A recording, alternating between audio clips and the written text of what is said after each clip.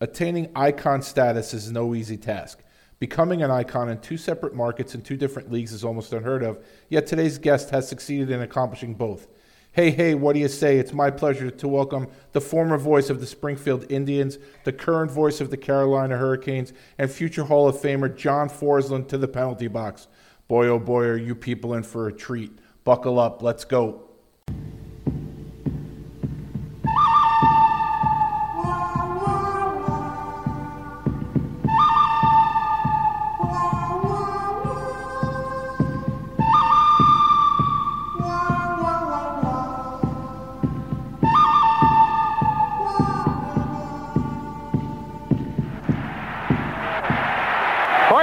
Nystrom's really getting some good right hands in.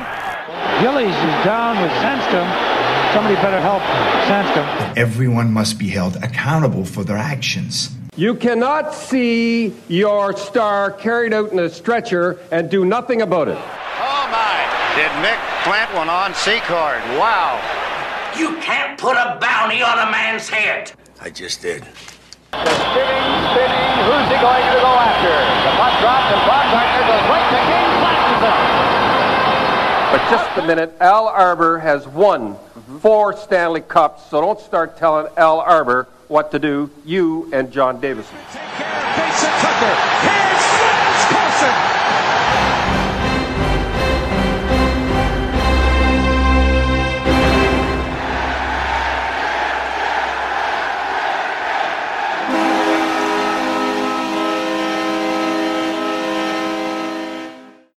Welcome back to Coliseum Chronicles, the penalty box. I'm your host, Joe Lazito. So let me tell you a story. So if you're an Islander fan now, you know their AHL affiliate is the Bridgeport Sound Tigers. Around the time that I started paying attention to the minor league affiliations, they had a minor league affiliate in the Central League, the Indianapolis Checkers. And after Indianapolis, they moved the affiliate to Springfield, Massachusetts. Springfield had a team. The Islanders just took up the affiliation, first with a split affiliation with Minnesota, and then they took on the full affiliation. And that was in my mid to late teenage years. So at that point, I couldn't get enough hockey. And because the American League and the minors were pretty new to me at that time, I couldn't get enough. And keep in mind, we're talking mid to late 80s, so there isn't any internet, there's no satellite TV, there's no hockeyfights.com, there's no nothing in terms of internet highlights or anything. So as I discussed in the interview, it's pretty much just getting the hockey news every week back when it was readable, and just looking at the stats in the back and getting to know the players by name. And then for someone like myself, it was getting the Hockey Fight tapes at the end of every season. But again, the minor league stuff was very few and far between, and sometimes difficult to come by back then as compared to the NHL stuff. So everything was done on a much smaller scale than it could be done now, or compared to accessibility to NHL footage and NHL stats and literature and basically everything. One day, I don't remember exactly when, or I don't remember exactly the season, but I'm going through the channels on the TV, and there's a show called Rinkside.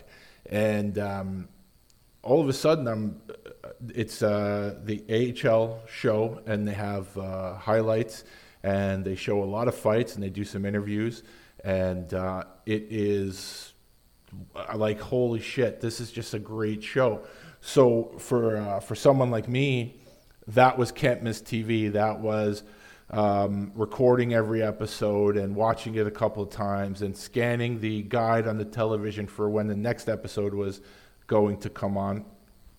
And I honestly could not get enough of Rinkside. And as I think back now to the episodes, it was just goals and hits and fights and humor. And whoever it was, the producer of the show, the editor, whoever edited it, I mean, they could not have done a better job. And then one day they start advertising a VHS tape that they're going to sell called Gunning for the Bigs. And that was, hey, I have to get this. And it was, go to the post office, get a money order, send away for it, and then when it comes, then you just watch the tape and watch the tape and watch the tape, and you basically know it by heart. So Ringside was an amazing show, and like I said, as far as now the information age, if you're of this generation, you have no idea just how hard it was to find this stuff. And when you found something like Ringside, and I think anyone that enjoyed the show that's of a certain age will agree with me on that. It was amazing. And because the Springfield Indians broadcast a lot of their home games on local television in Springfield, they were featured quite a bit on Ringside. So you'd get the Springfield highlights, you'd get a lot of their goals, you'd get, they always had tough teams, so you'd see a lot of their fights. Rod Dahlman was a mainstay on Ringside. And one thing I remember from the Calder Cup season on Ringside was it was pretty much every week as far as goaltending goes. It was Jeff Hackett or J.C. Bergeron. I remember those two guys being featured almost every week. So it just thinking about it now just puts a smile on my face. So what Ringside did was it put faces to the names that I read in the back of the Hockey News or that I saw in the season-ending stats, and it gave me a visual to some of the future Islanders, future Islander tough guys, future Islander grinders, future Islander goalies, anything like that. And it just, like I said, it opened up a whole new world for me. The guy who I heard narrate the Springfield Indians highlights was a man named John Forsland. And John Forsland was someone that I enjoyed listening to. And he had his catchphrase, "Hey, hey, what do you say?" And he just seemed very colorful, but not at the expense of being thorough and knowledgeable. So it was just someone that I just kept an eye on. Growing up, I had always wanted to be a sportscaster. And I didn't realize the ins and outs of the business. I didn't realize, and let's be honest, I don't know if it still happens now, but especially back then, there was a certain amount of nepotism. But that is not why I didn't pursue the career. It's a tough business to break into, and you have to pay your dues. And I didn't want to pay my dues. I wanted to go right from college to the NHL booth or Major League Baseball booth, and I didn't want to do college sports or local sports or anything like that. So that was just being stubborn on my part. And obviously now, since I'm not in the play-by-play business or the color commentary business, obviously you can see I did not put the work in. But that was just me being a doofus because I didn't want to do the other sports. I just wanted to jump right to the pros, which of course is never done, but I didn't want to hear it back then. So I always enjoyed listening to certain broadcasters. If you know me, you know how much I love Jigs McDonald.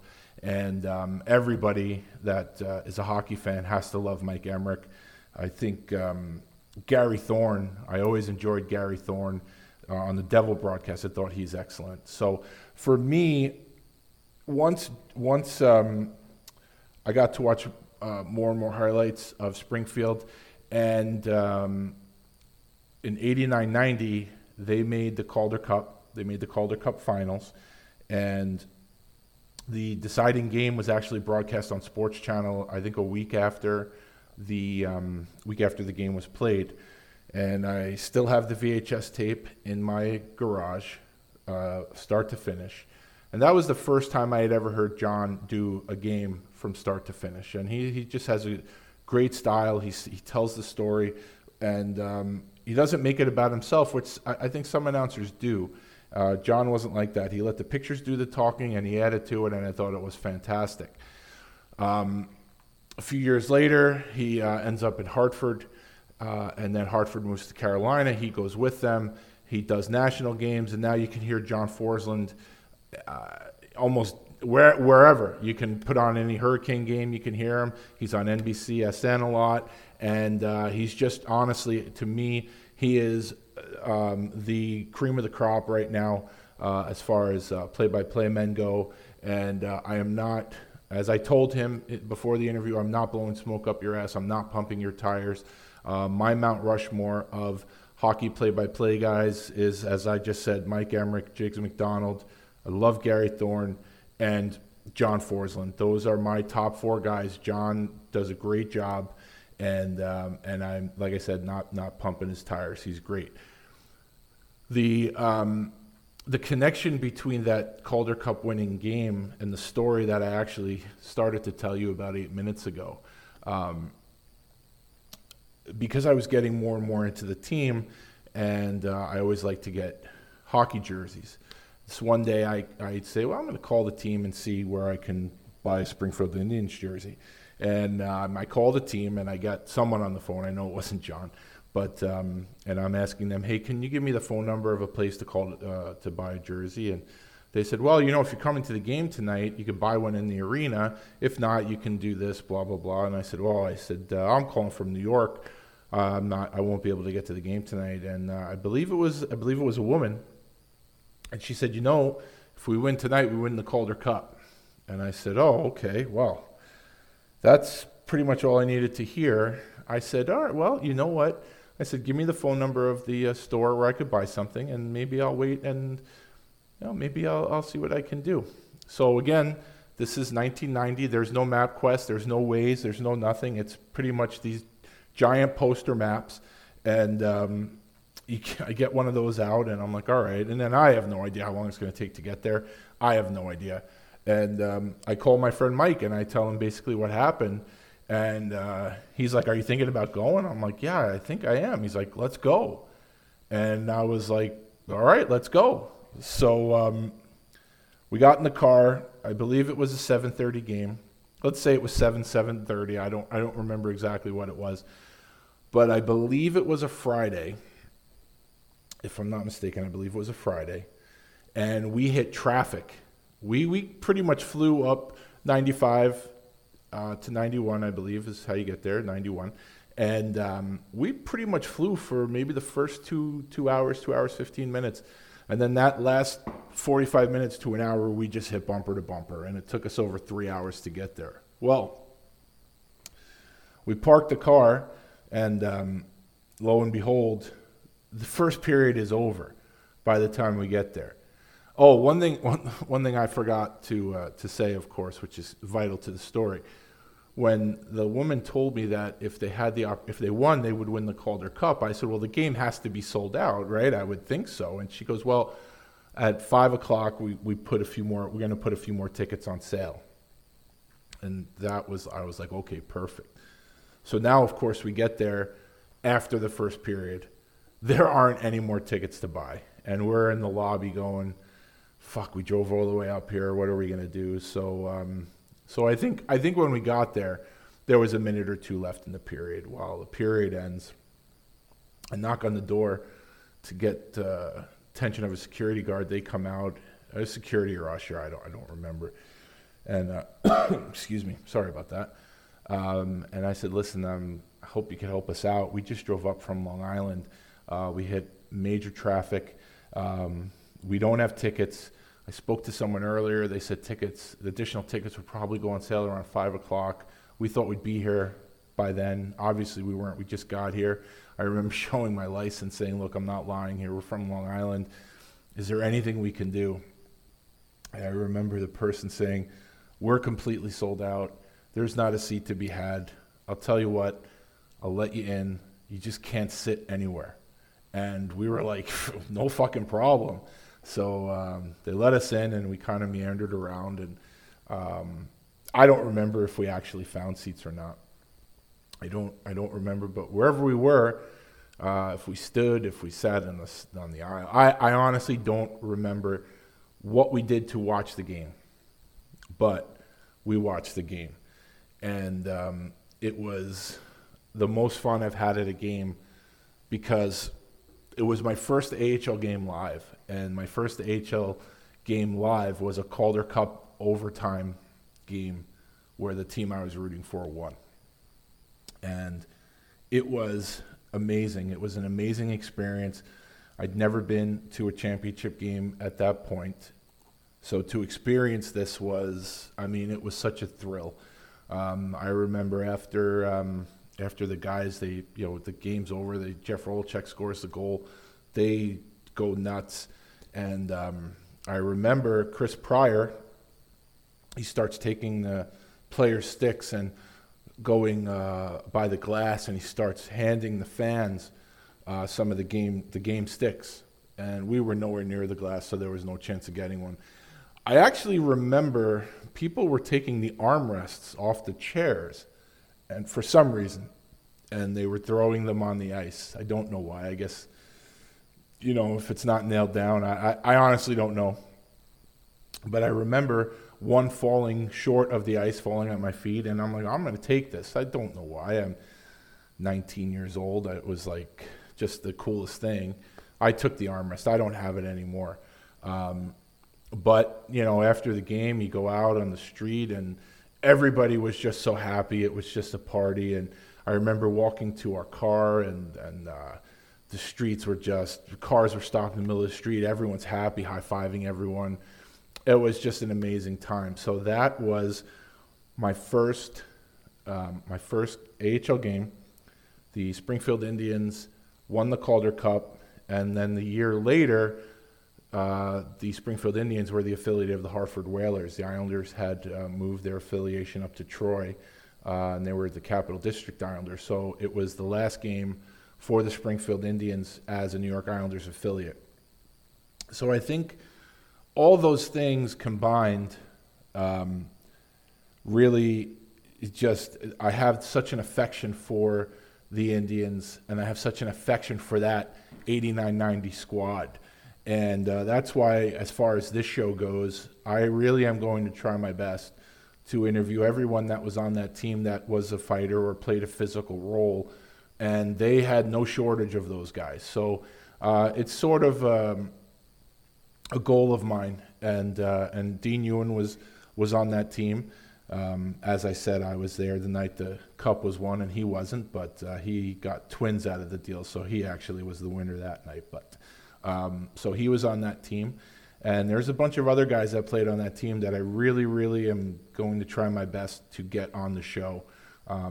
I just love that 89-90 Indian squad. So this interview with John was actually the first interview I was able to do in person. And I don't have a tremendous setup. I have one mic and a laptop. So some of the volume, it gets a little low at times, but it's still audible. So I apologize for that in advance, but you can still hear everything that we said. We did the interview at Long Island Marriott on Friday. The Hurricanes were in town today. So I got to speak to John for a little over an hour while the team was at practice. It was great to sit down with him. Like I said, we had spoken a few times via the internet, via text, and to actually meet him. He's just such a nice guy, and just an encyclopedia as far as hockey goes. So it was a real treat for me, and something I wanted to do for the longest time. And I am so happy that I was able to do it.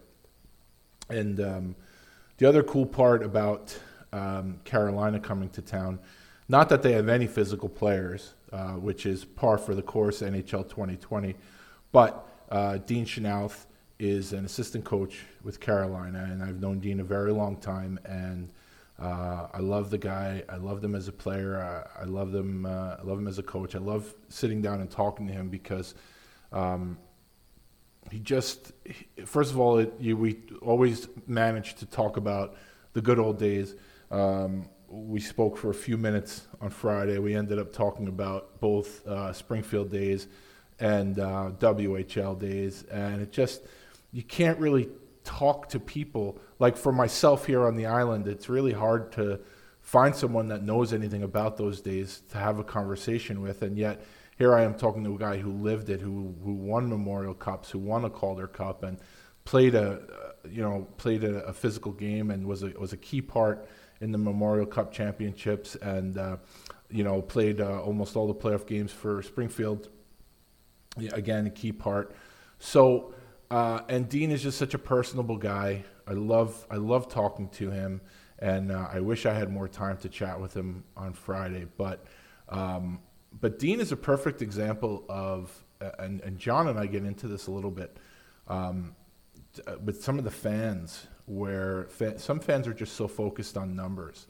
And Dean was a first-round pick of the Islanders, and he had a really, really good career. If you look at his numbers, to play as long as he did, every time he played, he always had something to do with the game, but it didn't necessarily show up in the stats. Defensive defenseman, hit, fought, he's a leader.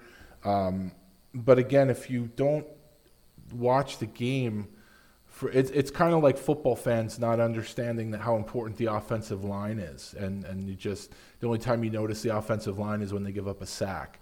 So Dean's not a stat guy. He's not a guy that's going to score 15, 20 goals from the point. But you win with guys like him. And one of the things that I don't think Dean will remember this conversation, because at this point it was just an innocuous conversation a day or so after the game. The one thing that I remember most fondly about Dean's career with the Islanders was in a game against LA, Eric Lacroix laid a dirty hit on Dennis Vasky, and Vasky's face went into the top of the boards where the boards meet the glass, that 90-degree angle. And Vasky's face, just hit it hard. And for Dean, it was a no-brainer. I'm sure he didn't even think about it. He saw his teammate getting taken advantage of, dropped his gloves, and took care of Lacroix. And it was just another day at the office. And I remember when I saw Dean a couple of days later, I'm like, man, I just want to let you know that kind of stuff really resonates with a fan like myself. And, to me, that's what makes someone like him invaluable. And, like I said, there are some fans who just focus on the numbers, but, hockey's a team sport, and it's full of intangibles. And, one of the things John and I touch on is Dean Chenoweth, Kevin Cheveldayoff, Dave Chizowski getting drafted in the first round 3 years in a row, and how some fans view them. And I've defended those draft picks for years, and I will continue to defend those draft picks. So, if you look at Dean Chenoweth's numbers, it seems like every year or most years he splits seasons between the National League and the American League. And if you do the math, I believe he's the all-time penalty minute leader for Capital District, which I'm sure is something he'd rather not be, because it meant that he spent some time down there to accumulate those numbers. But what it says to me is a guy that was a first-round pick, and even if he did get discouraged about being sent to the minors at various times in his career, he never gave up. He never stopped working. And honestly, I think some of his best hockey was played the last part of his career with the Bruins. So I think definitely in terms of his fighting was spot on with the Bruins, actually. I think he was aggressive as fuck with the Bruins, and he had some really good tilts with them. And that was the end of his career. So to me, again, I'm not pumping your tires, Dino, but a guy like Dean Chenoweth, he's someone that I think he's an inspiration for young athletes, in terms of you can come in with a certain amount of fanfare, and if things don't work out for you right away at the start, or you have obstacles to overcome like Dean did with some injuries, you just don't give up, because you never know. And Dean is now a successful coach. Once you're done scanning his playing statistics, if you look at his coaching statistics, he's been all over Western League, with the Islanders, with Carolina, in the American League. So he's been with a few different organizations. And as far as hockey X's and O's go, he doesn't have to take a backseat to anybody, So that's my little ramble. Back in the day, I would look forward to teams coming into the Coliseum, because I would see players that I knew and players I was looking forward to seeing. And now it's pretty rare that anyone's coming in that resonates with me. But surprisingly, the Carolina Hurricanes, probably one of the softer teams in the league, had two guys that I was anxious to see. So thank you, Carolina Hurricanes, for having one of the best play-by-play guys ever in the business. And thanks, Rod Brindamore, for hiring Dean Chenoweth, because, I'm thanking you as a fan, but, he's obviously a solid addition to your staff. So I think I probably have spoken a little long now. It's been almost 23 minutes of me yammering on. I will say one more thing. If you caught the Islander game today, that was a high stick. and you know it was a high stick because you have eyes. And also, if you notice, both coaches, Rod Brindamore and Barry Trotz, had called their players over, and they were getting ready for the face-off, in overtime, because obviously, I don't know who scored it, Svechnikov, I don't know, he's Russian, whatever. His stick was high, it was a high stick. Anyone could see it. Even, like I said, Brindamore, his coach, was preparing for the face-off, and then lo and behold, Toronto says, no, that's a good goal. So it was ridiculous, but it's so much so that my voice just cracked. But it was ridiculous. It was not a goal. And, thankfully, the Islanders got one of those infamous loser points, and then the Rangers lost. And I don't know who else lost, but it ended up being an okay day for the Islanders. But they better get their shit together, or else they might not be a playoff team. And the last thing I'll say is Matt Barzal, he really needs to control his stick. That high stick was he took a really bad high sticking penalty at probably the worst possible time. So control your stick, man. And no, here's the last thing. Let's get Ross Johnston back in the lineup. If I was the coach, and again, nobody wants me to coach over Barry Trotz. Nobody wants me to coach over Barry Trotz. Barry Trotz forgot more in the last 2 seconds about hockey than I've known in my 49 years. But play this fucking guy. The guy is energy. He hits guys. Today would have been a perfect day, especially if you watch the game. That first period was sloppy as fuck on for both teams. It was awful. You get Ross out there, he starts nailing guys. And, you never know what that does for the Islanders in terms of momentum. And you also don't know what it does for Carolina because they really don't have anyone to match him. So this guy's got to play. I mean, Jesus Christ, get him out there. Fuck, get it. You play him once every 2 weeks and, and then the fans start whining, but so be it. But anyway, guys, thank you for tuning in. I hope you enjoy listening to John Forsland. Guy's a fucking rock star in my eyes, and it was an honor talking to him. And I guess that's it. So, without further ado, the former voice of the Springfield Indians, the current voice of the Carolina Hurricanes, Mr. John Forsland. I hope you people enjoy it. Have a great day. Ladies and gentlemen, welcome back to Coliseum Chronicles, the Penalty Box. I'm your host, Joe Lazito. Today it is an honor, and I don't say that lightly. It is an absolute honor to be speaking to the man I've admired for many years. I'm here today with the voice of the Carolina Hurricanes, Mr. John Forsland. I originally became familiar with John from a show called Ringside, a great American Hockey League show. I was an AHL fan at that point, but it was really just the back of the Hockey News or end of the year stats. But Ringside actually brought American Hockey League highlights into my living room. And because Springfield Indians, which were the Islanders' minor league team at the time, were on local television in Springfield, every episode was chock full of Indian highlights. So, as I said, this is a big deal for me. John Forsland, welcome to the Penalty Box. Thanks, Joe. It's my pleasure. Thanks for having me. Oh, it's an honor. So, we're going to handle this interview 2 parts. We're going to talk a little bit about John's career, and then we're going to talk about some of the guys that he covered with the Indians. And as much as I want to hear about your career, you're the guy to talk to about these guys. So I'm sure you have some good stories. Yeah, finally. So, when did you know that you wanted to be a broadcaster? I actually wanted to do your job growing up. That's cool.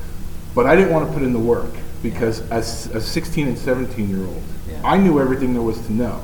Yeah. So I didn't want to do high school sports or college sports. I figured I'd go to college, get my degree, and then, of course, the Islanders were going to hire me because I knew so much. Right. So I didn't realize all the work that went into it, which is part of another reason why I admire someone that's achieved what you've achieved so much, is I know what goes into it. So when did you first realize that you wanted to pursue this? Well, my first recollection of anything was in 1970. So I was 8 years old when the Bruins won the Stanley Cup. And when Bobby Orr scored that famous goal, leaping through the air, I guess that's where I got the bug to to maybe call the games because Dan Kelly was the announcer on CBS. Mother's Day. I was watching it by myself at my aunt's house, and the rest of the family were elsewhere in the house. And I vividly remember that Sunday afternoon. But I remember his cadence, and I got hooked, and I guess I developed a hobby. The minor league team in Springfield, we were fans. We went to all the games. They were every Friday and Saturday night. Loved the teams. In 1971, they won the Calder Cup with Butch Goring being a key figure, and Billy Smith in goal. But I started honing my craft at that age. Around 12, I got a tape recorder. I did the games off the television. I figured out how I was going to get my notes and prepare. I wasn't a great reader. My mom suggested, you need to read more. I hated reading. So she said, read about hockey. And I played baseball in high school and through college and that, and all the others, football, basketball, neighborhood sports and all that. But it wasn't that I was a hockey player. I was a fan, and I was hooked by announcing it. I don't know why. So I would do games off the TV. My dad would do color for me.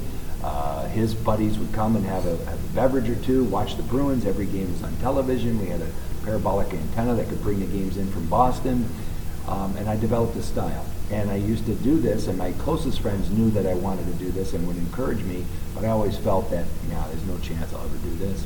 And when I was in high school, I kind of threw it by my guidance counselor, and she told me that it was a pie-in-the-sky type dream job.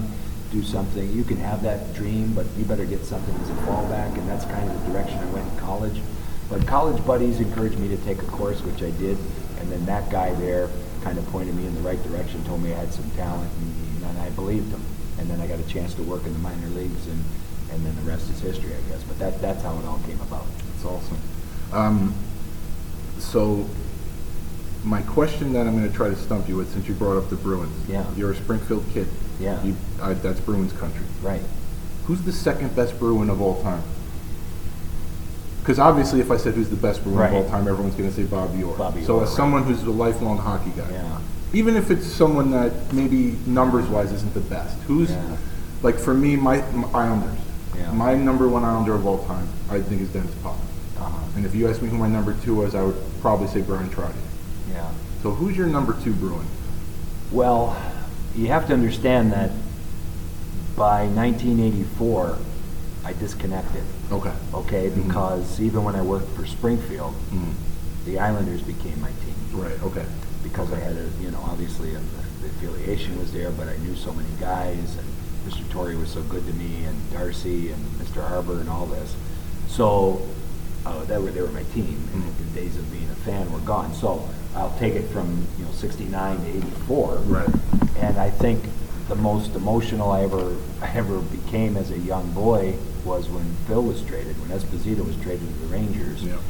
And I threw my street hockey stick through a bay window of a neighbor's house. Is that right? Yeah, my dad drove by and rolled down the window and said, they traded Esposito. And I said, to who? He goes, the Rangers. Oh. And then he drove down the hill to where our house was. I took my stick and I fired it like a boomerang. The thing went around and around and went right through a bay window, which had a bay. Oh my our friends, they were good about it and everything, but I was emotional about that. I was a big Phil Esposito fan. Terry O'Reilly.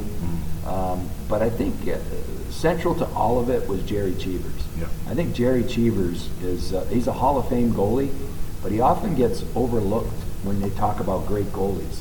And he was a phenomenal goalie because he played behind some teams, a lot like Grant Fuhr did, that liked to have a good time and played a little bit loosey-goosey. And I've always felt, and I worked with Mike Milbury the other night, and he agreed with this, like the Bruins should have won 4 or 5 consecutive Stanley Cups if they didn't have such a good time. Yeah. And so they won in 70, they won in 72. But then they had those upsets in those years where they stumbled and the Flyers got the best of them in 74 and 75. But they were a terrific team. So I would say Jerry Cheevers. I really enjoyed the mask. Yeah. I enjoyed everything about him. Mm-hmm. And he was a money goalie like Billy Smith. The good part about your story is I'm sure the neighbor's window who the stick went through probably understood completely why you did it. Not really. Oh no, they weren't really. Espo fans. I think they liked me before Espo. Okay. I like to think that I was a nice kid, they understood why I was upset, but they, Yeah. you know, Mom and Dad were angry. Yeah. I got grounded for about a week, and we paid it back and all that. But anyway, that was a great moment in history. I figured they put the armor on you and go, kid, Yeah, I'm not no, happy you no. did it, but I understand why. No. Okay. No. So, you're a Springfield kid. Yeah. So, and a lot of people that are listening to this live in major league cities, but they don't live in minor league cities. So, growing up, even before you worked for the team, Right.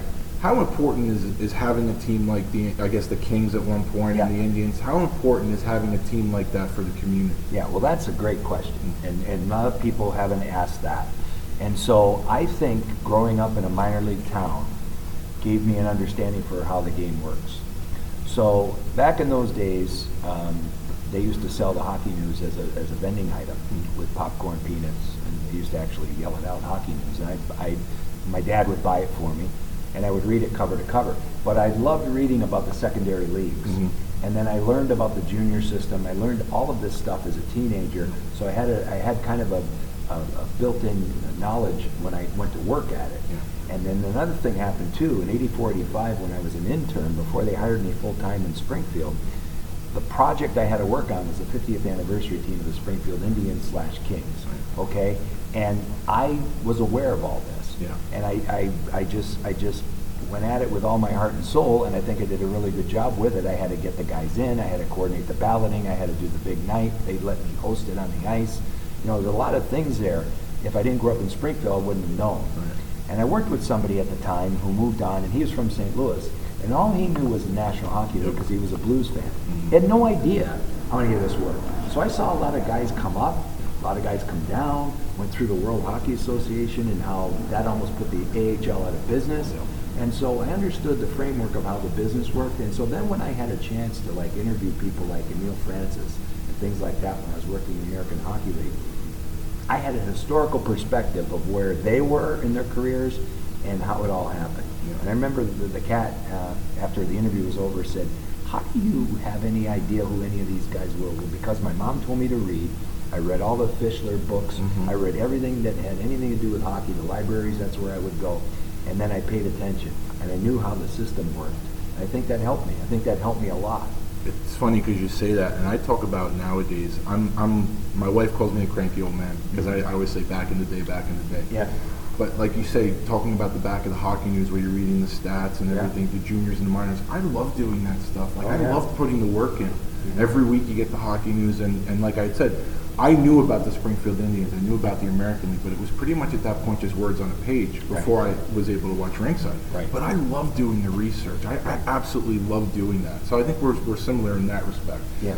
You know, I think we're around the same age, so we're the same generation basically. So I totally understand what you're talking Yeah, about. because there was a mystique to it. Yeah. And like in the old Pacific League, Central League, Yeah. Dallas against Tulsa, and all these things, it was like, wow, what is this? You know what I mean? And so I think we came from a different era where everything wasn't known, and you had to really dig, and you left a lot to the imagination. I love doing that. Like I remember when they had the team in Indianapolis, when they were the Checkers, but I was a little bit younger. Yeah. And really when I got to the age where I was like voracious about it, was really when they put the full affiliation in Springfield. Well, they split it with Minnesota for a bit. Right. And when they completely went there, that was like my ripe age for like just, I couldn't get enough. Right. So I totally understand what you're saying. So you do have some Long Island ties. You did do some college work here at Adelphi. How did that come about? So I was wondering how I was going to go from I was a physical education major at Springfield College, and I wanted to coach in high school, and how I was going to take this experience broadcasting and also maybe work in pro sports. And in 1983, sports management had just become kind of a new field. Obviously intriguing because of the glamour maybe attached to it, which doesn't exist, but that's what a lot of people thought. I'm a sports fan, I want to work in sports, and that was driving a lot of people that direction. So anyway, I went to a convention in Providence. A guy named Gary Barrett was in the athletic department of Adelphi University, and he was there. And he just met me and interviewed me, and he said, you know, we have a position you might be interested in. You can come down, it's an assistantship if you qualify, if your grades are good enough. You can go to school nights, and you can work at St. Paul's School in Garden City. And it was a boys' school, and you can coach a little bit there. They need some help in the athletic department, and I did. So I coached football, I coached baseball. I did a year there. I lived there. I lived in Garden City, Dry for 5 years, and went to school at Adelphi. And then I got to. It's funny because I had it really helped because this is before I worked for Springfield. Yeah. So then when I went to Springfield and worked for them, and they had an affiliation with the Islanders, I already had knowledge of the area. Right. And I kind of, it was kind of a romantic thing for me maybe, but also with the kids, I knew, where they were going, the Holiday Inn, Old Country Road, all those things, right? I knew all these things because I'd already lived it. Yeah. So I loved living here. It was short, and I almost stayed here. Like, they offered me a job, but then my internship popped with the Indians, and thankfully it did. So that was my next question. How did you end up hooking up with the Indians? Well, I just had an in. Actually, my sister knew a secretary that worked for the American Hockey League, and she knew Peter Cooney, who's the owner of the team, and he was looking for some office help. So college intern was something that he was open to because he didn't have to pay him an extra set of hands. So I went and met Pete. And when I sat down with Peter, who's become a big influence in my life, and he's my agent today and all this stuff, we sat over lunch, and he said, "Do you have any broadcasting experience?" And I said, "Oh yeah, tons." And he never asked me if I worked for anybody, if I had a tape or anything. He said, "Good, because as part of your internship, just work with my guy I have. He's brand new. He's a little green. You can do color for him at the home games. We'll see where it goes." And I said, "All right, terrific." So anyway, I was referring to me and my dad as my experience and whatever impersonations I used to do, whatever kind of stuff I used to do to kind of entertain the boys at college parties off the television. Anyway, he gave me a chance to do that, and then he hired me, and I worked there for 7 years. So I have a lot of friends who work for minor league teams, be it hockey or baseball, and I know whether you're an intern or a full-time worker, your title is strictly a title. Your title is one hat, but you probably wear 10. Yeah. So what were some of the things you did? Like, people know you as the voice of the Indians, but what were some of the other duties that you had there with the Indians that aren't so glamorous? Like, I think you did PR for them also. Yeah, you were I did. The PR director. I did everything. I did PR, I did group sales, I did ad sales, I did whatever kind of marketing it was back in those days. I wrote the program. I did all the game notes. And in those days, it was a typewriter, and then it became a word processor. But it was still archaic. We had 4 people in the front office. There was a business manager. There was Peter, who was hands-on. He's there every day. There was Bruce Landon, who was the general manager.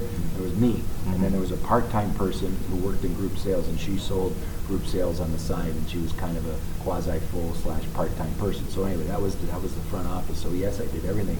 First thing I ever did for the team was there was a hot dog restaurant called Zab's, and anyway, they were giving away free hot dogs, and I had a rubber stamp the back of every ticket. Is that right? For opening night, which was 7,449 tickets, but maybe 4,000 people came, but every ticket had to have a stamp, and there was not a machine for this. It was me. It took me all day, and that's all I did. I just kept stamping the tickets. The first thing I ever did. But I did all kinds of stuff, manual labor for the team, all the travel. It gave me a tremendous amount of experience that I could use later on when I got to the National Hockey League. But I think the biggest thing was that Pete sat me down one day and said, "Tell me about your broadcasting philosophy."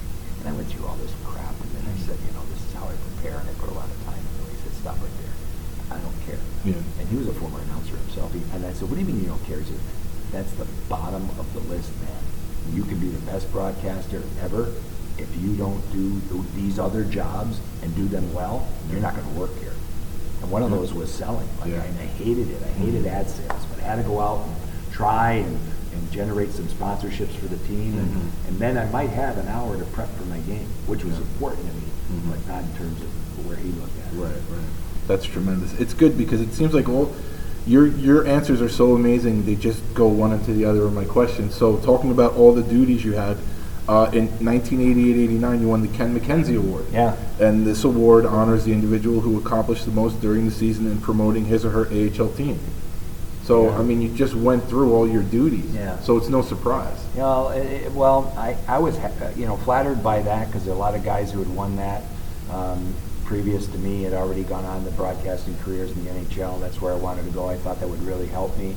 I remember when they told me about it, they brought me to the league meetings in Portland, Maine, and I got the award there. It was nice, but I mean that is just a byproduct of passion. Yeah. I had no idea that was going to happen. I had no idea I was doing anything right. I love my job. I still love my job. I love hockey. That's it. So I think that's why those things happen.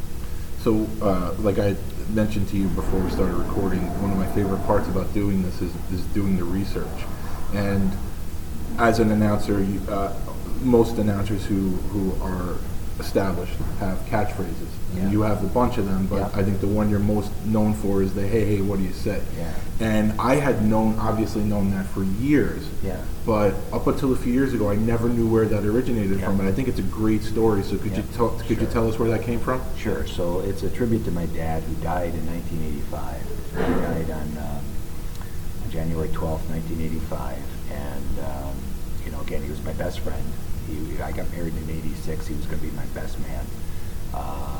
And he was my color guy when I was growing up. And he used to say that. And so he used to just say it when he met you, or if he was coaching kids baseball or whatever, he would say, "Hey, hey, what do you say?" So when he died, it was the first day I got a paycheck. And I came home from the game. We played Rochester that night. I went out with my fiance, and we went out in the town. I came home. She was sleeping over the house. And she went down the basement. I went to my room. And anyway, I was awakened around 5, 6 in the morning by my mom. My dad's aorta burst. He died suddenly. And I gave him CPR and everything. I went to Springfield College for PE, so I was certified then. And so I didn't, I lived with that guilt. I thought I should have saved his life. I didn't. It took me about 2 years to reconcile where I was going. I almost didn't get married. I really had a tough time with that. Yeah. And I was on buses a lot. And I was just thinking a lot. You had time to think. You're by yourself. I was thinking a lot. And then you go have a few beers, and you go down a road there that could really lead you in a bad spot. And so, why did this happen? I was 22, taking care of my mom. My mom was old school. She didn't know where the money was. She didn't know how to do a checkbook. She didn't do a lot of things. I took over a lot. And I was going to get married, in '86, and we ended up doing it and all that. But anyway, it was on a trip either to Hershey or Baltimore. I know we were going south. And I said to myself, you know what, I'm going to use the phrase tonight, this big goal. And I did. And it was just to tribute him. And then as time marched on, I figured out, you know what, I'm going to use it when I think the game's over. And I did. And it wasn't until the team won the Calder Cup in '90 that a reporter asked me, what is this? And I told the story. And in the Springfield Daily News, they wrote a piece on the "Hey, hey, what do you say?" And so I kept it, and I did it. And then in Hartford, you know what? When I first got the job and people get used to me, fans, they don't know. And writers, the media critics, they would call it hokey. And I just took it. I didn't say, hey, it's because of my dad. Until somebody asked me again. And then I said it. So yes, it's a local broadcast thing. I don't use it on NBC because it would show favoritism. But it's strictly for the Canes now. When I think the game's in the books, I use it, but it's always a tribute to him. Well, the most important thing in my life is my kids. I love being a father, so I love that story. I love it. So obviously, once you do this for a living, you may not have a favorite broadcaster. But even growing up, was there one guy who was your I had told you, I love Mike Emmerich, I love Jiggs McDonald. Did you have someone that you loved to listen to? Well, I would say originally Dan Kelly. And then from Dan Kelly, Fred Cusick, who did the Bruins for 40 years. And then as I got older, I think the guy, Jiggs and Barry Landers. Barry Landers was good to me. Barry, he was the radio voice of the Islanders, if you're too young to remember. Barry Landers was really a great man and was very good to me. And they gave me a couple chances to come up and do radio with him. And Jiggs was first class, and still is to this day. When I get a nice comment from Jiggs, it really means an awful lot. And I watched him do Butchie's ceremony last week. It was phenomenal. I mean, he's just an unbelievable hockey man, unbelievable talent.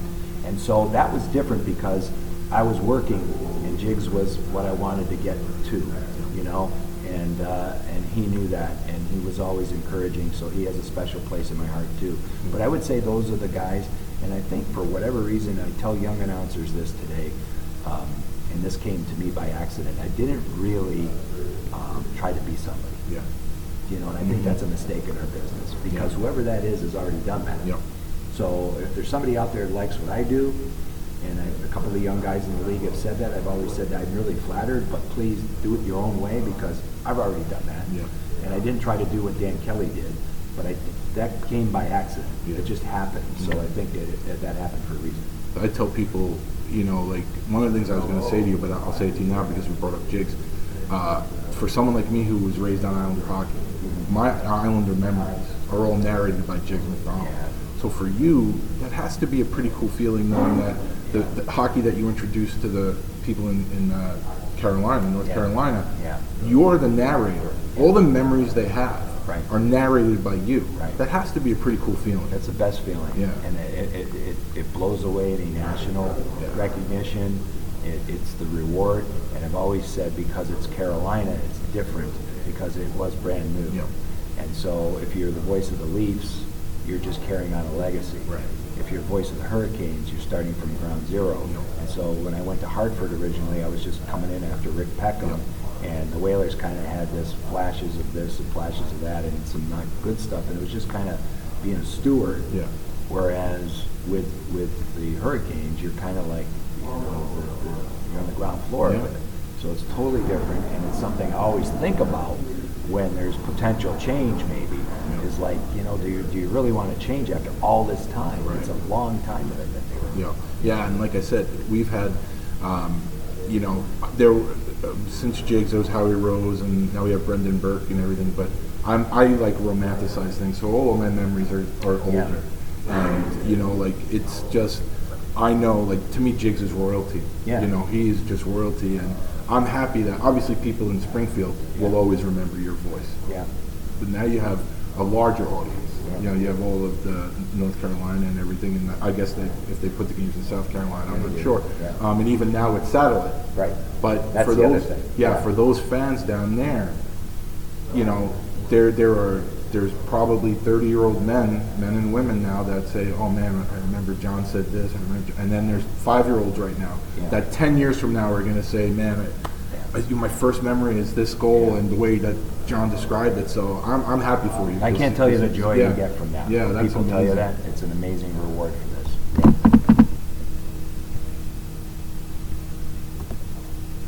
So you've done both play-by-play and color commentary.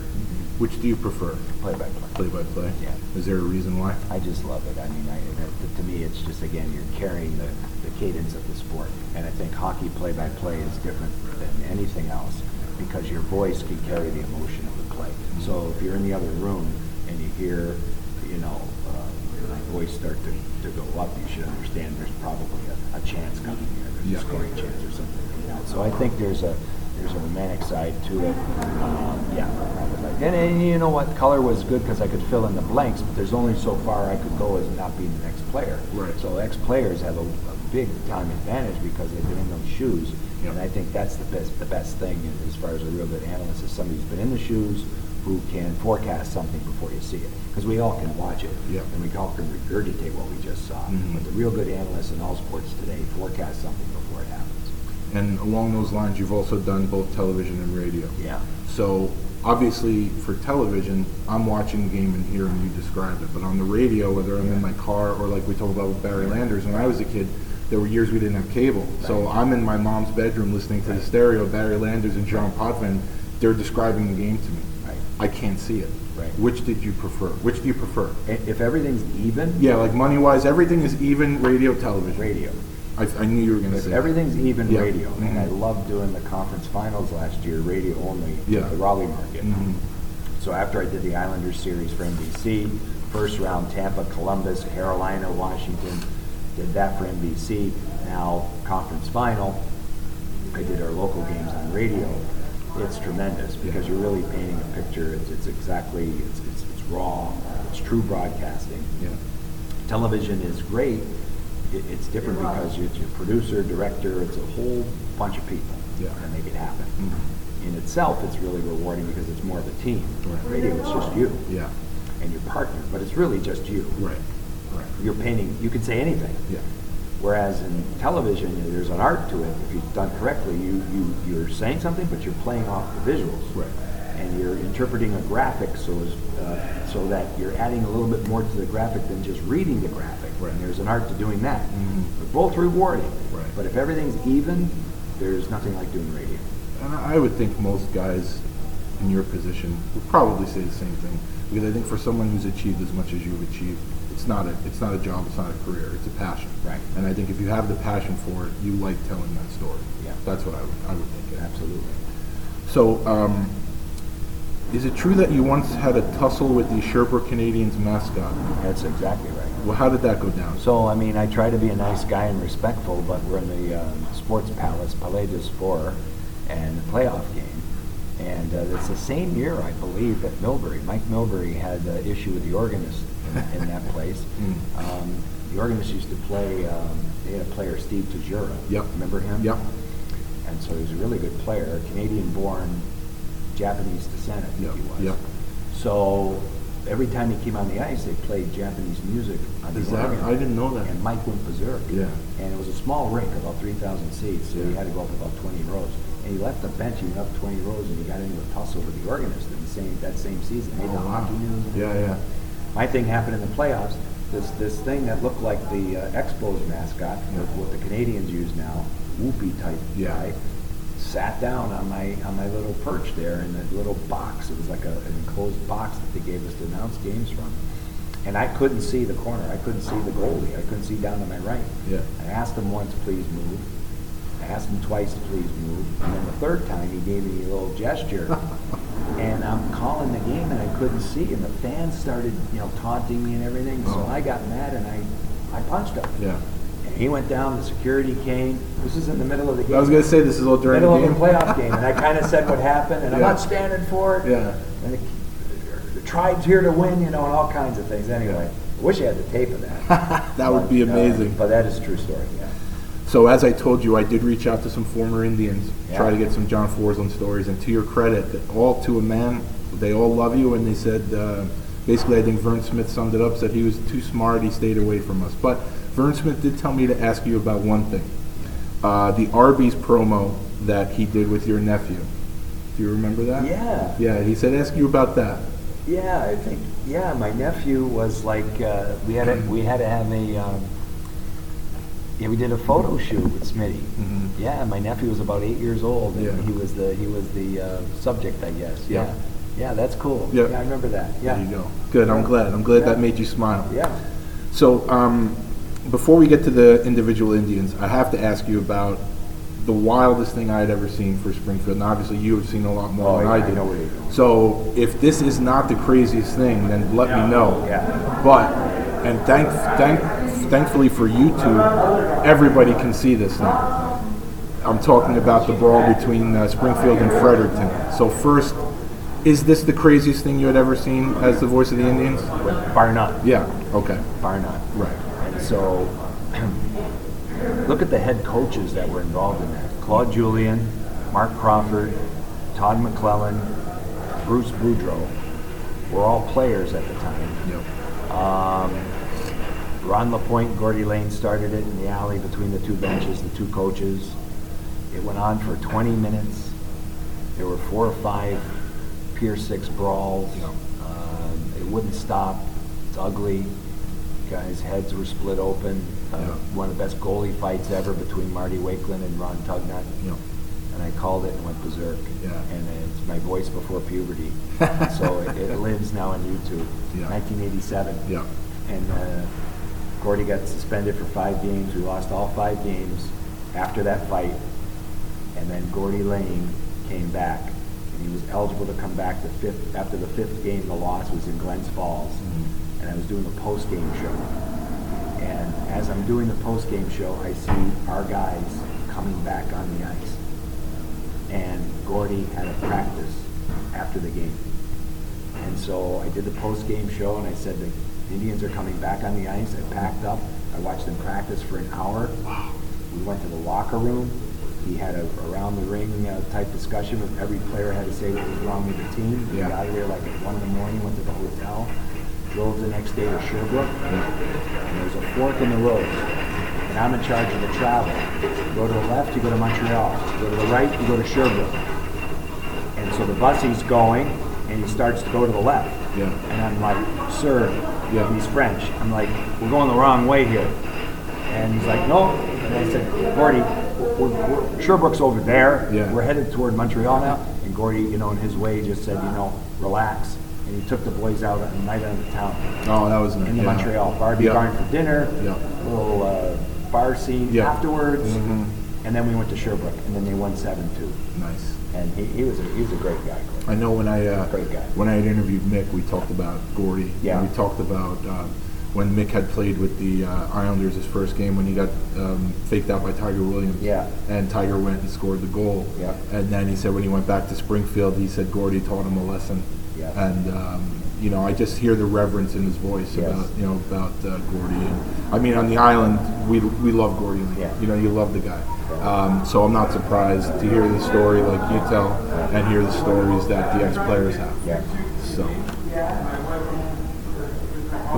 one more question before we get to the individual guys. So one of the coolest things about the Islanders being affiliated with Springfield, and you guys being on TV a lot, was when you guys won the Cup, 89-90. I think a week later, they broadcast the game here on Long Island. And not only did they broadcast the game, they broadcast the entire post-game celebration. So we saw all the interviews. I mean, everything was. I still have it on VHS at home. Yeah, right. I have the whole thing, and that was so much fun. So before we talk about the individual players, just talk about that season and the road to the Calder Cup and ultimately winning the Calder Cup. I mean, obviously, for myself, especially someone like you, Jeff Rolachek. Yeah. I mean, he's. Yeah. I mean, what? Just Who I talk never about knew the scored. culmination. Like I never knew Yeah. scored until afterwards. Yeah. Okay, because there was no announcement made. Right. And it was a tip. I thought McBean had the goal, but yeah. So that season was not supposed to happen because the team wasn't very good in the front half of the year, and Jimmy Roberts was frustrated. And I think I have the Super Bowl correct because I think it was the year Buffalo lost. To the Giants. To the Giants. Unfortunately, which I hate to remind you of. Salt in the wound. So that was wide right, I think. Yes, it was. Okay. Yes, it All right. was. Unfortunately. So Jimmy and I are in a sports bar in Baltimore, and it's a Sunday afternoon. We played in Hershey the night before. We didn't play the Skipjacks until Tuesday. Okay. So we had a practice day on Monday, so we had a free day. So Jimmy and I went out to a sports bar, and it was just he and I and very few people there watching the Super Bowl. And he had put me in his golf club had a box type thing for the Super Bowl, the numbers, Yeah, right? yeah. So we put in some money. Anyway, we won. Oh, okay. So we won a couple $1,000. Oh, nice. It was a big thing, and then we were happy and all this. We watched the game, and then Jimmy said, "We're going to make the playoffs." And I think the team was at least 20 points out of a playoff spot in January. Okay. And they made. That's right. they made a trade. And what they did was they traded Bruce Boudreau. And Bruce was a very popular player and a signed free agent for Springfield specifically. Yeah. And we had really marketed this guy a lot. We had a night for him. He was like the Crash Davis of hockey. Yep. So we made a trade and we got Paul Gagne, Derek Laxdal, Jack Capuano from the Newmarket Saints for Bruce Boudreau. That trade, Cappy didn't play much, but Gagne and Laxdal did. They changed the dynamic of the team. Hackett got red hot. The team had great chemistry, great individuals. Tommy Fitzgerald, Mark Bergevin. I mean, this was a Dahlman, Kushner.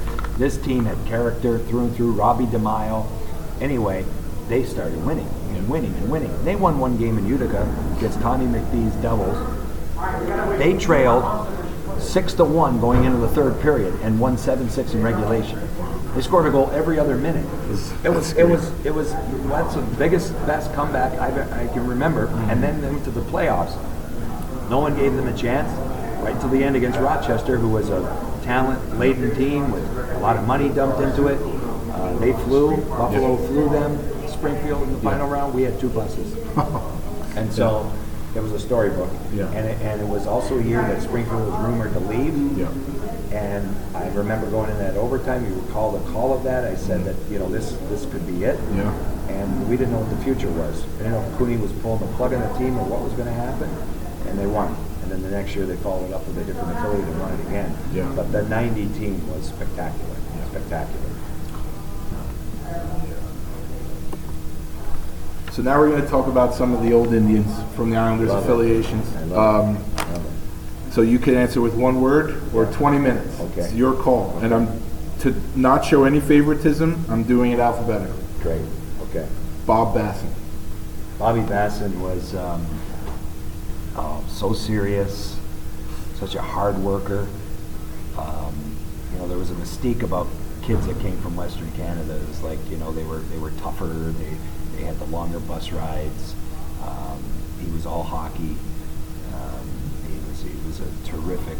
I just think of the word diligence. He was a diligent worker and respectful. He was respectful of me. Yeah.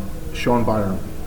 Byram was a character, just like this kid that came off the farm, happy-go-lucky, the brunt of many jokes, took them well, big, strong kid, didn't develop into what they probably thought he would be, another Jethro, another Clark Gillies. I know what they were looking for, it just didn't happen for him. His son's a remarkable player, he's got a great NHL future. But he was a lot of fun to be around. A guy who you only were affiliated with for a short period of time because he joined the team late, I believe, Kevin Cheveldayoff.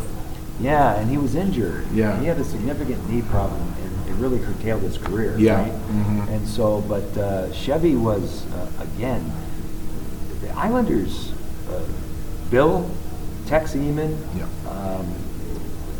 Earl Ingerfield, Bert Marshall, they might not always have got the best players, they got the best people. Yeah. They drafted character. Yep. Like, it was all character. Mm-hmm. And it was sometimes frustrating for Jimmy Roberts at the end there because he wanted a little bit more talent. Yeah. But we didn't have a lot of skill. They had tremendous character. Yeah. And Chevy's that. Oh, yeah. And so it's been neat he didn't do much in Springfield, but I remember him well because of his size, and he's just a big, strong kid. And then his management career has been fantastic. So I love seeing him, and I wish him all the best. I mean, I say this, for Islander fans of a certain age, we had the 3 first-round picks in a row was Dean Chanel, Cheveldayoff, and Chizowski. Yeah. And I think on the surface, some people say, well, they were busts. Yeah. Some people say that, and I say, well, I don't think so. And I say, if you look at where they came from in junior and what their role was then and what their roles were here, if you just look at numbers, and I think a lot of fans are guilty of that, where they just look at the numbers, they don't look at intangibles, they don't look at other things. Where Chevy's case, it was injuries, okay, and with Chizowski, I think they may have rushed him too soon. They did, okay. But with someone like Dino, who's my next guy that I'm going to ask you about, when he played, he was solid. Yeah. Okay. And as far as a coach goes, like you talk about the way they drafted guys, Cheveldayoff is an amazing general manager, and Dean Chanel is one of the top coaches. Yeah. I mean, so these are hockey intelligent guys. That's right. Like I always say, well, you could say what you want, but you're wrong. And like I said, you had 2 drafts in a row where you have arguably one of the best general managers in the league. Yeah. And if you look at Dean Chanel, he went right from playing to coaching, and he's been in different leagues, and he's always successful. Right. You have to remember, for the fans, that this isn't easy. Yeah. And when you have identity, it's hard to attain. Yeah. It's easy to lose. Yeah. And the Islanders had identity and then lost it. Yeah. And they lost it because they panicked. Because when they were great, there's going to be a price for being great, drafting-wise. You're not getting the Trottiers, the Pop Fans. I mean, they had to be bad to get those guys. Yeah. And so, but they were still drafting the same type of character people. Absolutely. And that was the key, and that's what we saw. And Dino's one of those people. Yeah. And Dino, had this understanding of the game from his dad, knew how it worked, knew it had a bunch of talent, stood up for his teammates, loved life. It's the same person today. Yeah. The same person, only with different life experiences and a coaching resume now. Really smart. He's got that big smile. Yep. He loves life, and that's what I remember. I remember when I see him and I see him laugh. Yeah. I remember him when he laughed as a kid back in 1987, whatever the heck it was. Yep. So that's what I see today. No, I love him. He's one of my favorite people. Great guy. Absolutely, I love him. Kerry Clark. Old Sharky, that was the Moonwalker. Fantastic, tough hole to be placed in when Wendell's your brother. Yeah. Wendell Clark was a rock star. Yep. Wendell Clark was John, Paul, Ringo, Jordan, all of them, all four of them in Toronto. And in those days, boy, because we didn't have a lot of exposure. When you were that big as an icon in the National Hockey League, you were probably larger than you actually were. Yeah. And so Wendell was Wendell. He's known by his first name, right? Yeah. And then there's Kerry, Wendell's brother. So I always had that. But he fought so many battles for his teammates. Again, was a caring guy. Stepped up for me when I asked him to do things in the community. Always did. Loved playing, and had the guts to do that moonwalk, Yeah. which I encouraged him to do. Yeah. And he could back it up. Yeah, oh, and yeah. he fought. He had some of the best fights with Kenny Baumgartner. I tell you what, Yeah. they were titanic matches. Yeah. They were great fights. And for people who've listened to my previous episodes, that's a name that always comes up with Yeah. a lot of these guys that I interview because they came from the Western League, they came Yeah. from the American League, is Ken Baumgartner. Yeah. And I think people that saw him maybe towards the end of his career where he was still effective, they really don't understand just how the word that everyone uses is terrorized. He terrorized the Western League, he terrorized the American League. Yeah. I mean, he was a force, and for Islander fans lucky enough like myself to have seen that, saw his tenure here, he was unbelievable. Yeah, he was. So for guys to stand up to him and not be intimidated, like you say, Sharky, he wasn't intimidated by anybody. So I'm pretty sure that him and Wendell probably had a couple of bouts when they were kids. Sure they did. In Kelvington. So Sure they did. well, this is I guess this is sort of a loaded name since I now found out he's your agent, but I know Yeah. Peter Cooney is synonymous with the Springfield Indians. Yeah. So just talk a little bit about Peter. Great influence Yeah. in my life. Confidant, mentor when I was younger. And then after he sold the team, he decided to get in the agent business. But the thing about Peter is, he's very successful, he has some wealth, and he didn't have to go into the agent business. He could have done something else, or he could have just, rested on some laurels and figured something else out. But he wanted to work in hockey again, and he wanted to go to bat for the underdog.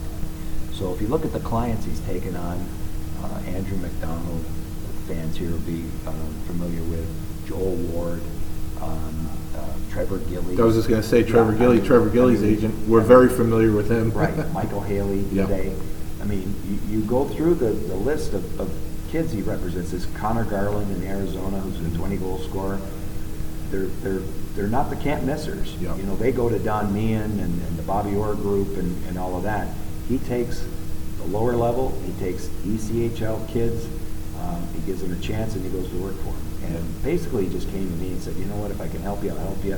This was way back in the '90s, and today, we have a great relationship. He works on my behalf. Luckily, I'm at a stage in my career where my work kind of says it. Yeah. So I just have him verify everything as we go along. But he was a great owner. He was an old schooler. He cared for the players. Yeah. Some of the players probably didn't like how frugal he was at times, but when he had to step up in the playoffs, he bought more team dinners. He treated those players correctly when they were winners, and we had sensational runs to the Calder Cups. Yeah, Trevor Gillies, we spoke about Peter a few times. I know how high regard he holds him and how much he loves him. So, someone who was a teammate of Ken Baumgartner's in Prince Albert, Rod Dahlman. Yeah, Dolly was a gamer, and again, I say it over and over again. The one thing that I'm really grateful for in those years is how respectful the guys were towards me, and they didn't have to be, but they all were. And Dolly was one of those guys. And the tougher they were, it seemed like the more respectful they were. But he played the game in a way that it wasn't just the fighting. He went to the net hard. He paid a price. He was injured. He was a borderliner. He could have played. Yeah. He could have played. He could have had a longer NHL career. I really believe that. A lot of the guys, especially someone like Mick Vukota, who they were very close, he says if he was a couple inches taller, 10, 15 pounds heavier, he would have been a force in the NHL for 10 years. Because he would have scored more. He would have been like Cam Neely. Yeah. He would have been able to score, and then he would have been able to afford himself more space because of his toughness, and then the hands and everything. That's what happened with Neely. He becomes a great goal scorer, but he was a tough guy. Oh yeah, Neely, Tocchet, all those guys. They get space. Mm-hmm. Right. Gerald Diduck. Diddy was interesting. He was he always kept me honest. He was you know, I had to work hard with him because he kind of questioned maybe, you know, what I was all about. Because he was really smart, and he had, you know, he had a stinging wit about him. Yeah. He became a good friend, and then we worked together in the National Hockey League. You know, he came to Hartford, and it kind of what goes around comes around kind of worked there. But I remember him being very, very in tune with everything around the game. Yeah. So he was the union guy. He was the guy that knew, you know, he was always making sure that per diem was right. He was always making sure that nobody was getting wronged along the way. He was the union steward. He was one of those types that had his back up against management all the time because he was so intelligent. But a good player. Yeah, I mean, he had a great career. Great Solid career. Very good NHLer. Yeah. The captain, Sal, Robbie DiMaio. Best. Really great. Pound for pound, the toughest thing I've ever seen. Would fight anybody at his size. Again, undying worker. Amazing. You know, it's funny. He went on to just continue to improve. Yep. A couple things happened for him. The Tampa situation that improved his career. A lot of things happened, but in Springfield, he was a great leader. I have memories of him, you know, his face being mangled on the bus, nose being pushed over to one side, playing the next night, never took a night off, played hard all the time, and a great person, good friend today. Yeah. My first experience with him, watching him live, was a game here, and he fought Al Secord. When Al Secord was with Toronto, and I was like, I didn't know, like I said, at that time it was pretty much the numbers in the back of the hockey news. Yeah.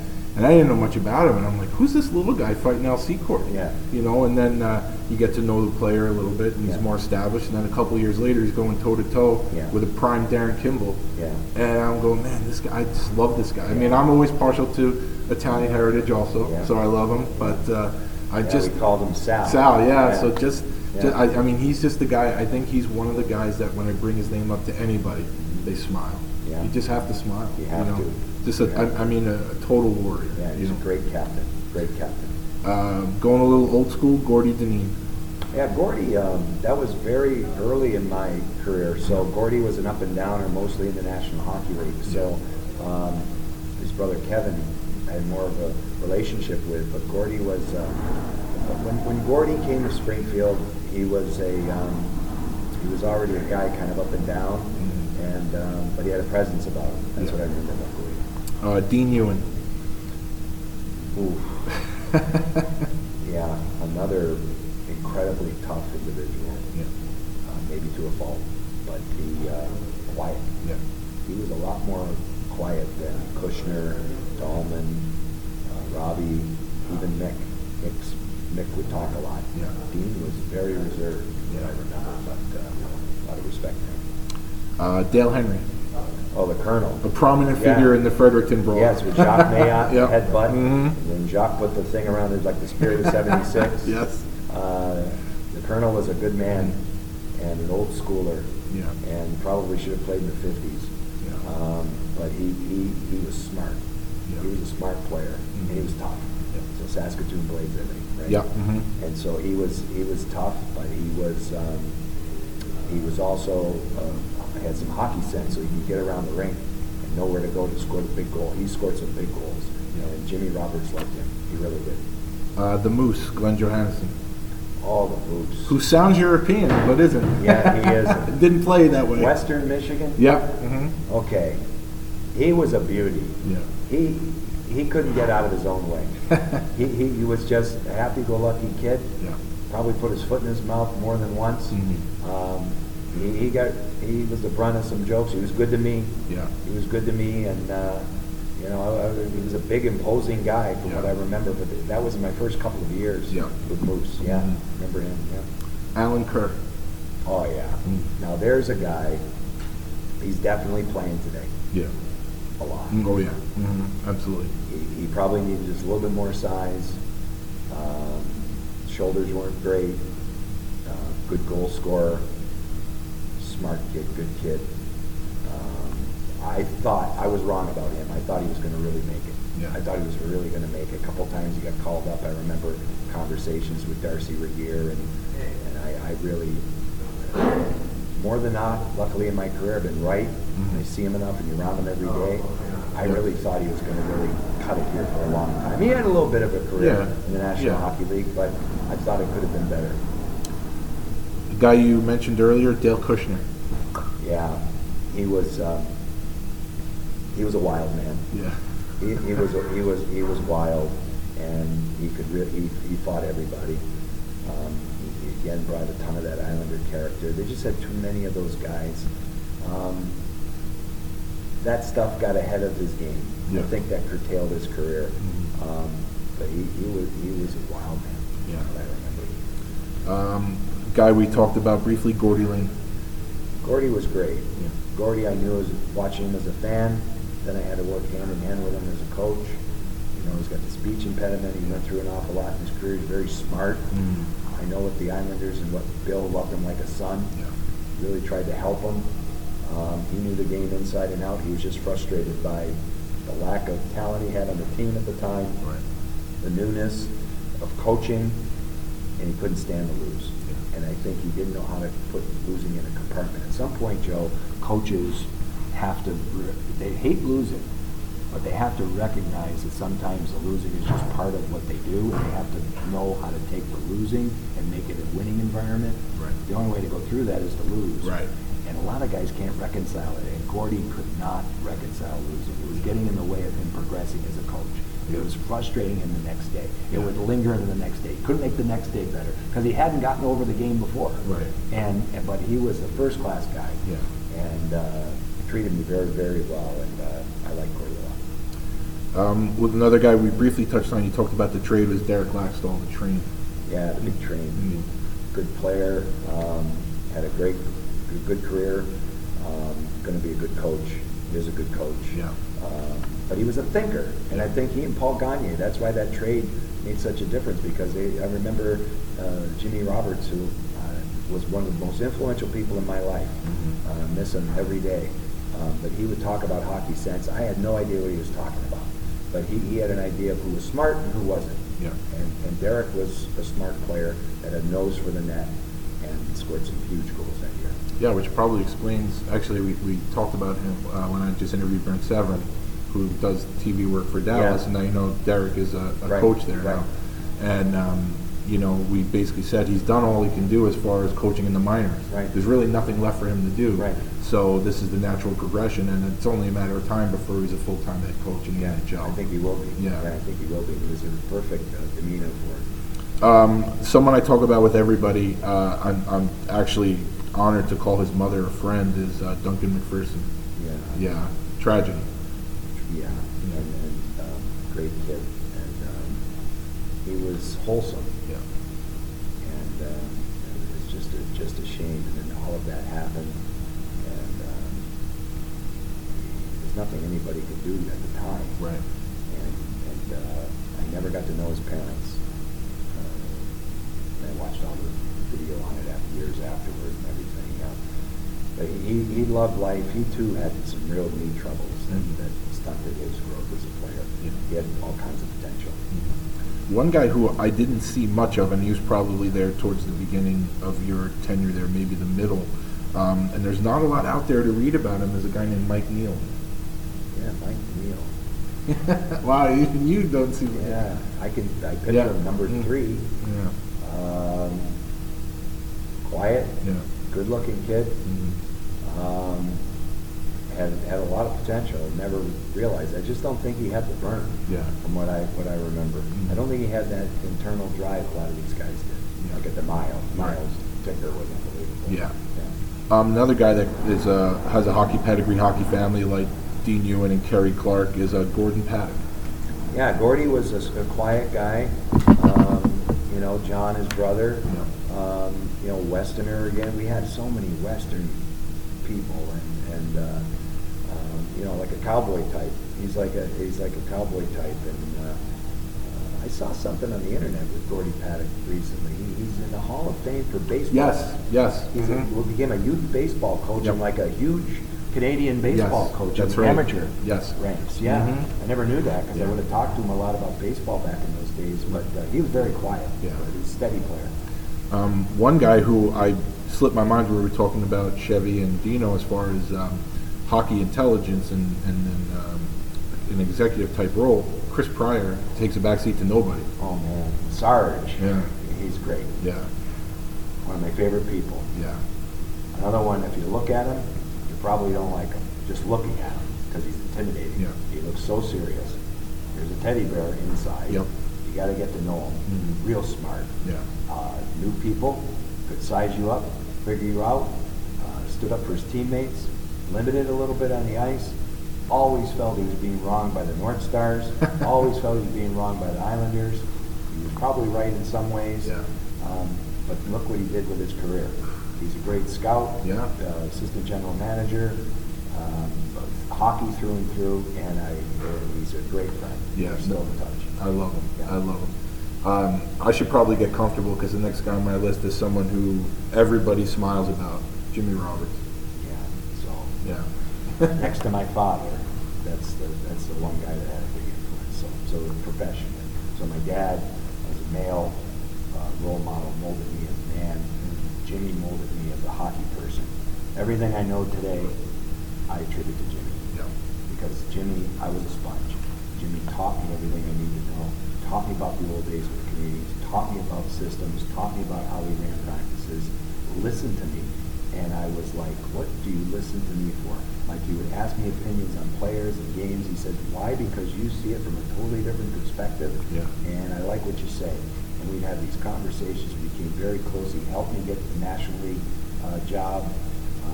We stayed in touch over the years. Just a wonderful guy. And he was hard on his players, but his players loved him. Yeah. Most of them. Yeah. Some guys probably still, he did a tough thing like for Dean Chenault, and he scratched him for the final game of the Calder Cup. After he played 17 games, game 18, he took him out, and he told me that morning, I told Dino this, just the other night we were talking about it, and I don't know if he believes me or not, but Jimmy called me and he said, Chenault's coming out. I said, why? He goes, he's coming out, Hank Rammond, he's going in. He said, and Johnny, mark my words, he'll make the National Hockey League because of this. If I don't do this, he might not have a chance. He's too uncomfortable. Wow. And so I was like, okay.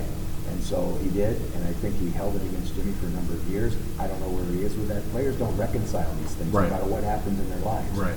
So anyway, Jimmy was remarkable. He was just a wonderful man, and I'll never forget some of the lessons I learned. I don't think I would be able to do what I do today if not for him. Yeah. I mean, he means that much to me.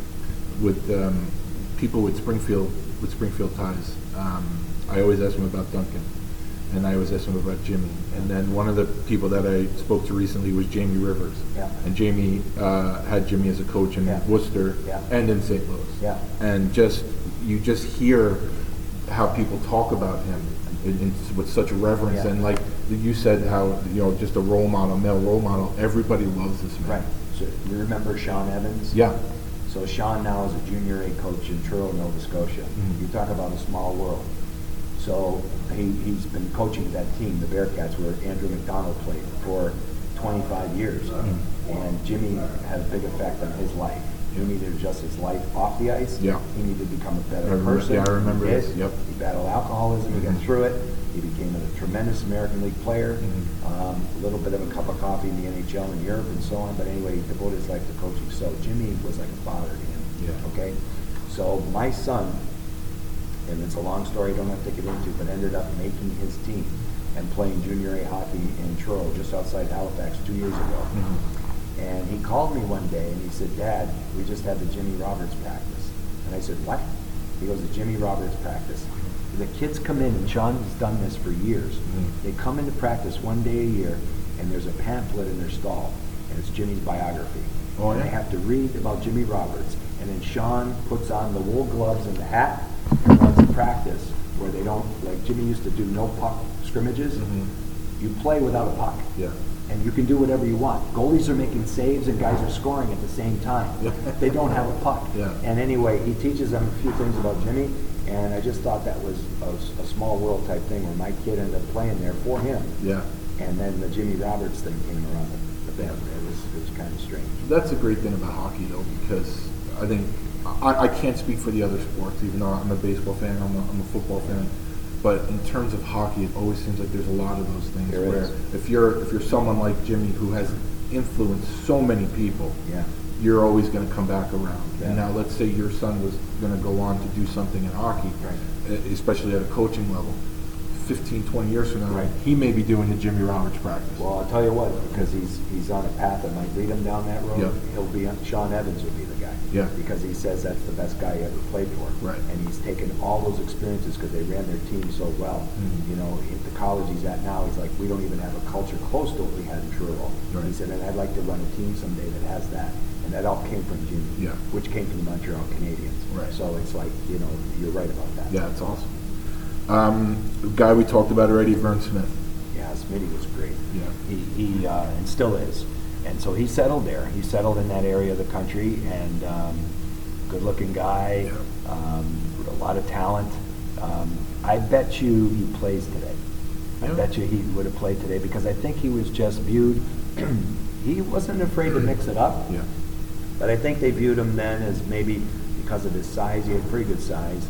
And, you know, he should have been a little bit tougher. Yeah. But he could move the puck and he could make a first pass really well.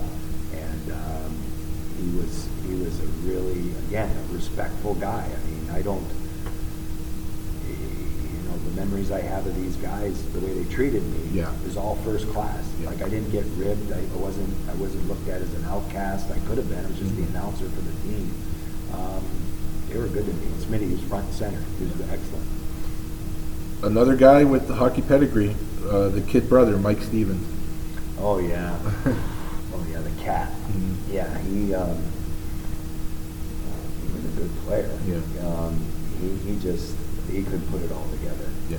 But he was quiet, Mhm. and he had glasses, and he was a little bit more introspective than most. So he was a little bit different that way, but it was good to be around. Yeah. I don't know if we saved the best for last or the most colorful for last. Mick Vukota. Yeah, Mick was special for all the reasons the fans remember. Yeah. But Mick was, for me, a go-to person because he would help me in the locker room with other guys. If I needed guys to do things, he would lean out and help Johnny out. Yep. He was the first guy to do community stuff with me. I needed to go to hospital, suddenly Mick came. Mick did everything. When he came here, he did everything. Yep. It didn't change. So whatever the PR department asked him to do, he did. Yep. And he was so understated and so gentle for such a guy that was a terror, Yeah. an absolute terror. And he had pretty good hands for his size. Yeah. But he is I wish him nothing but the best because he paid a price. Yeah. He paid a price to do what he did. But I can't reinforce Joe enough about how nice he was to people. Yeah. How nice and genuine he was with the fans, booster club parties. Yep. He was loved. Yeah. And then when he got here, it didn't change. No. And so it got even better. Yep. He was the same person. Mhm. I don't think he's ever changed. No, he's the same goofy kid he was I don't in think Springfield. I don't think he's ever changed. No. And but I listen. I was a 24 or 5-year-old guy trying to work in this business, and I had a lot of demands I would ask the players to do, or interviews and stuff like that would help me, and it wasn't easy. Yeah. And it wasn't at a time like we have today where. You know, they might not be as nice today, some of the kids, but they recognize because it's a business, they Right. have to do these things. Right. Back then, they were nicer, Yeah. but they didn't have to do it. Exactly. I'm not going to do it talking to your tape recorder. You're nuts, man. Yeah. You know, and I'd go to Nick, I'd say, can you has pride or give me one interview this year because he doesn't want to do it? Yeah. Troy, would you help Johnny up? Yeah. He was that guy for me. Wonderful. I think he's that guy for a lot of guys. When obviously I mentioned, Dean Ewan was my first Yeah. interview. He's a brother to me. Yeah. And we talked about when he played with Mick in Spokane. Yeah. And just about, you're talking about his locker room presence in Yeah. Springfield. Yeah. This is how he was back then, where Yeah. he just, we talk about, some guys are quiet, some guys are this, but Mick, no matter what his role was with the team, Yeah. he could command the locker room. Right. And even Mick told the story about the game against Pittsburgh where they won in overtime in the Yeah. playoffs, where he said something in the locker room. Yeah. And he's in there with guys like Pierre Turgeon Yeah. and guys like that, but he just has this presence about him. And it's not anything where, like these are all grown men. Nobody's afraid he's going to beat them up. It's a respect thing. And whether he's in Spokane or in Springfield or here on the island, he just always had. There are some guys that have it, and some guys don't. Well, and he had it. Yeah, like a story. I'm sure the details aren't completely right here, but I do have recollection of this. We had a big community thing we had to do on a Monday morning at a hospital. And boys knew about it, but they would always forget, no matter how many times I reminded them. And we were coming back from a long road trip, and we got back, and we had lost like 2 or 3, 4 in a row, whatever it was, and it was a miserable environment. And I was afraid. I was afraid to have to go back to the bus and say, guys, I need 4 of you tomorrow morning. I hope you remember. I'm going to look bad. My owner's going to get mad. I might get fired. Now I got to convince him. And I remember coming back, and Mick just had his head down. And he picked up his head, and I was standing there, and he looked at me and goes, I remember. And I said, okay, so we're good. He goes, oh, 3 other guys there with me, don't worry. Get back up to the front of the bus. Okay. That is just, that's the guy I know. That's him. So I'm not, and definitely that's gold. not surprised. That's gold. Yeah. And so that's why when he made it, I was such a fan. And then when he made it, and it was around the same time that I made it up here in my role, then I would see him, and he never forgot. He hugged me. And they're all like that. Very lucky. A lot of the guys I asked you about came from the West.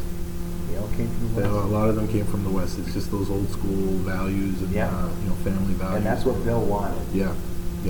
Bill Torrey's greatest attribute among many was the fact he could read people. He could read players, he could read people. And again, they paid a price because they were committed to the same philosophy. They never changed. And they were so good for so long, they weren't getting the best, but they were getting the right ones, they thought.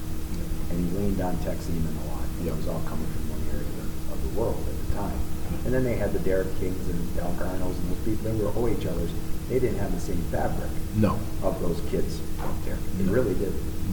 Really definitely didn't. No, and it's funny. I think if you're from up there, you know it. And actually, one of the things that's funny is they used to here. I don't know if you were familiar with it. They used to do a Heels and Flats show. I don't know if you ever saw it. And then one day it was hijacked by Mick and Benoit Hogue. And they did the Mick and Benny show. And they were just talking about what Ontario, the difference between Ontario and Western Canada and Quebec. And it was hilarious. It was just hilarious. So, and it's funny you mentioned Quebec because the X factor in that 90 team was Marc Bergevin. Who is a well-known personality, aside from having an amazing career. Just the way he is as a person. Everyone says how funny he is and how personable and everything else. So. He was the one with his play on the ice and his demeanor off the ice. He kept it light.